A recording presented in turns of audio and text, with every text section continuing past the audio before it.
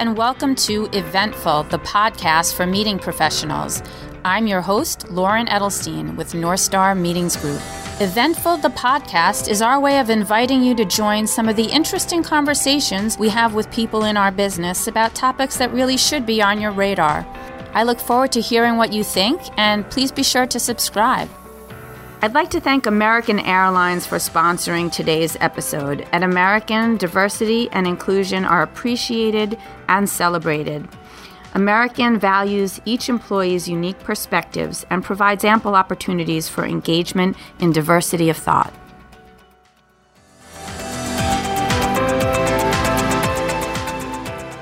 Whether you're ready or not, Gen Z is coming. Defined as the generation of people born between 1996 and 2010, these individuals were born after the internet went mainstream, and many came of age in the shadow of the 2008 recession. These and numerous other influences have shaped members of Gen Z in ways that make them distinct from their older counterparts. And as they begin to enter the workforce, meeting planners will need to know how to ensure their events are taking these distinctions into account. To help understand this up-and-coming generation and how they may approach conferences and conventions differently than those who came before them, we spoke with David and Jonah Stillman. David, a longtime researcher and expert on generational marketing, teamed up with his son Jonah, a member of Gen Z himself, to found Gen Z Guru. The two speak on the topic of how to connect to Gen Z employees and customers and are the authors of Gen Z at Work. My dad, David, has been studying the generations for nearly 25 years. And then I am now 20 years old. And in my sophomore year of high school, I noticed that no one was really talking about my generation, Gen Z. So knowing my dad was an expert, I said, what if we tried to help people understand my generation? And over the course of the last 4.5 years now, we have developed Gen Z Guru as a full-service Gen Z agency, helping brands in every industry better understand how to connect with really the Gen Z employee, the Gen Z customer, the Gen Z student, voter, donor, all the above. And we're really pride ourselves on providing the latest cutting edge data as it relates to Gen Z. And the advantage that we have had is we never look at Gen Z or any of the generations for that matter in a vacuum. So it's great that we have all this data and knowledge and insights into Gen Z, but it's not as relevant unless you know what that means for millennials, Xers, and boomers. And I think that is part of the magic that we bring to our clients. What's different about Gen Z as they're just starting to come out of college or starting to join the workforce? What's distinct about this generation, this cohort? I'll jump in with a trait, and then Jonah can obviously join in as well. One thing I think we need to get ready for is a generation that's extremely competitive. So this is a generation that didn't receive participation awards. They weren't told that just put in your hardest effort and that's all that matters and we could all be winners. They were really told that there's winners, there's losers. It's a tough world out there. And that on top of, really experiencing the recession and a tough economy put them in this competitive, almost survival type of mode. And so what's different is we're used to a lot of millennials that came during much better times, a little bit more optimistic millennials. They were definitely way more collaborative. So they were told participation matters. We all pitch in together, great teamwork. And I think the workplace isn't ready for this onslaught of competitiveness that is not as focused on collaboration. And it's really going to rattle, for sure, culture, but definitely those millennial managers who will be on the front lines with Gen Z. It's a much more dog-eat-dog generation, if anything. For sure. We've been hearing too things like more of an entrepreneurial spirit, the Gen Z, but also where that can be kind of a much more independent person in business rather than necessarily someone looking to do a lot of teamwork or be part of a team. It's a little more independent. I think one thing on the entrepreneur side of things would be the idea of something called the side hustle, where it used to be really you either went to go work for a company or you tried starting your own, and that was how you would do it. Now, one of the reasons Gen Z is very entrepreneurial is because, actually two things. One, the ability to start your own company has become very easy. If I wanted to start my own business, I could do so in the next few hours by building my own website, etc. And then the idea of a side hustle, meaning I can go work at a company 9 to 5 and on the side have my own business that I run, and then hopefully one day maybe that can become my full-time job. But yes, because of those things, Gen Z is indeed very entrepreneurial. And that side hustle point also, when you come to talking about things like growing up with the recession in the back of your mind, it's another form of job security. You can't count on one employer now, it seems. There's an awareness now with this generation that they need to have a few irons in the fire. Absolutely. And I don't think the idea of a side hustle is new per se. I just think it's become more the norm. We used to do it, at least growing up, and we called it moonlighting. You just did a little work on the side. We weren't necessarily proud of it, but we needed funds. You made it work. But now what we have, it's a generation that sees it as very normal to go to their job, and while at their job, and not even hide it, have this full-blown side hustle going on. Even doing it while at their other job. Absolutely. And I would say, why not? We've covered the business events and conventions, meetings, but also networking, training, all those. What should be the priorities of people that are organizing these kinds of events when they're trying to appeal to this audience? What are they going to be looking for in the events they go to, and how should planners be speaking to that? And I'll start off by saying, the ones who got hit, I would think the earliest with this would be associations, because so much of an association's value proposition has been around physical gatherings. And over time, they try to prove their value by providing other resources, but it really is that annual or semi-annual meeting that's hosted.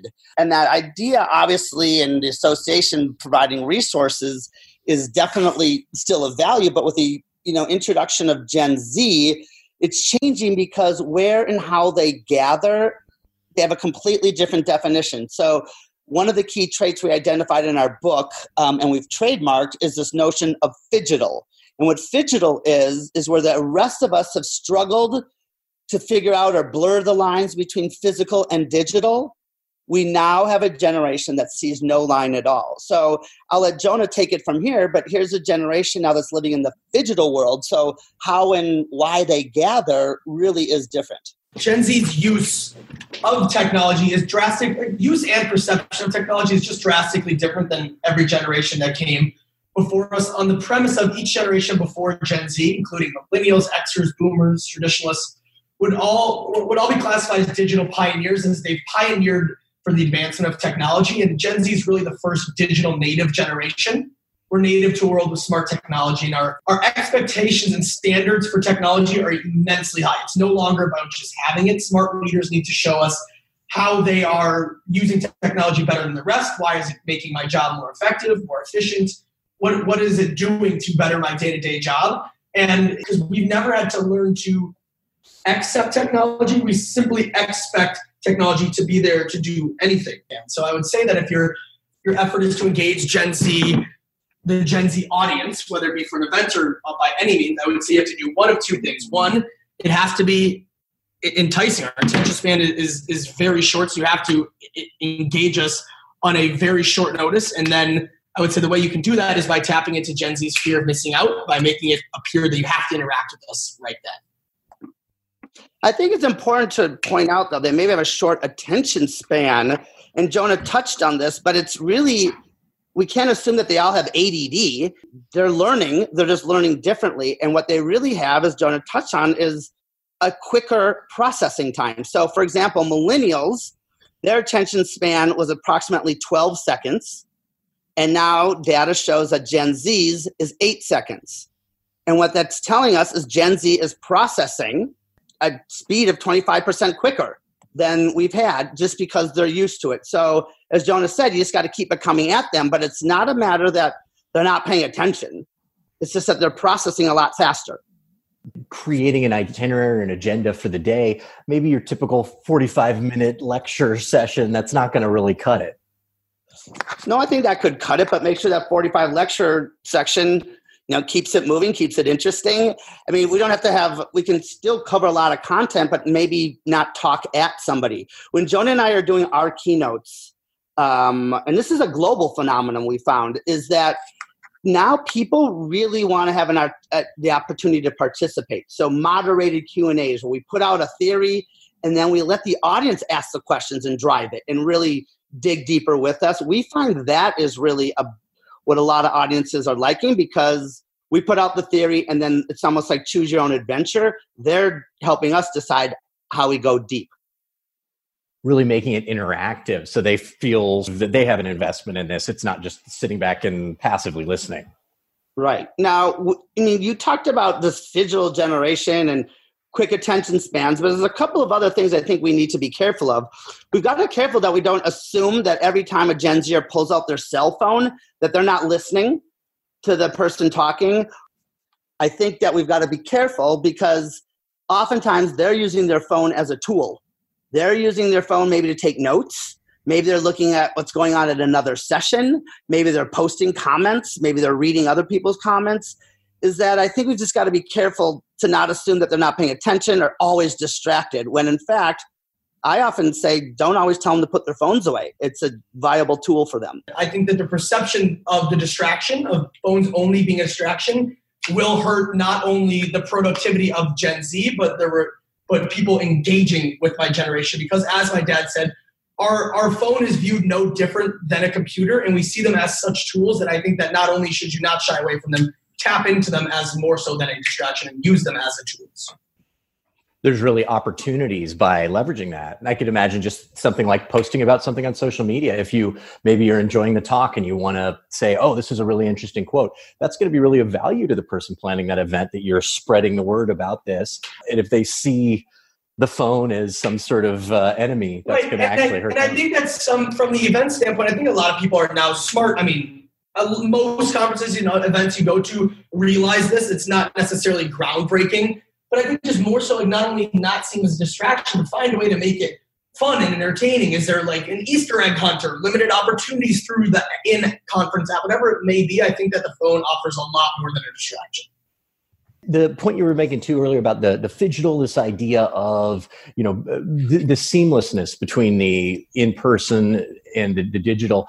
How important is in-person for somebody who's looking to advance their individual career or to build business connections? Is in-person necessary? Is it one component of a larger effort to kind of build this business network? First of all, there's an issue with what is in-person.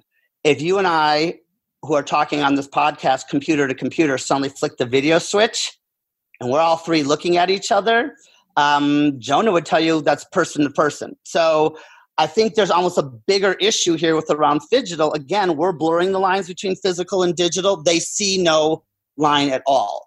So we're seeing smart meeting planners incorporate the ability to watch if you can't be there, and maybe for a fee. We're seeing what I think is very smart, especially for associations, is you have the annual event, but they've got mini events happening online throughout the year where we can still get in touch with each other and still network and communicate. I just think that, too often the meeting planning world and the association world is too bogged down with either it's in person or we don't touch it.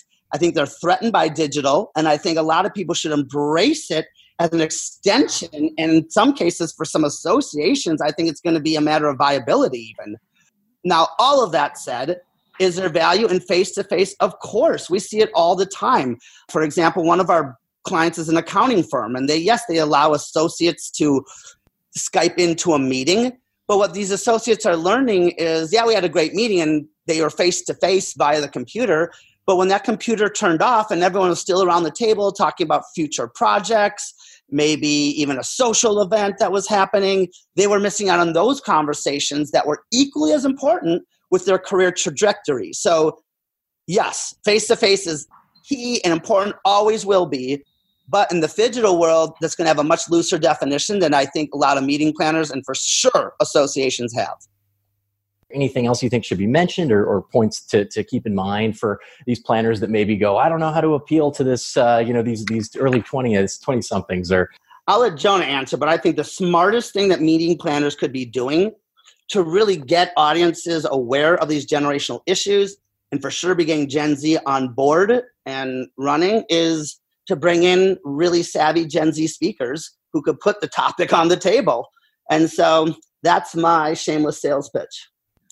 I would just say that, oftentimes people go to the place of, deciding right away whether they like a generation, they like new ideas or not, when in reality, each generation actually brings new ideas, new concepts to every stage of life. And I think that people should be open-minded and excited for what Gen Z has in store. Excellent. All right. Well, thanks so much, David and Jonah. I appreciate you taking a few minutes to chat. Thank you so much. Take care. Bye. Thanks again to American Airlines for sponsoring this important episode on diversity and inclusion. Be sure to rate and review us and check back for new episodes soon.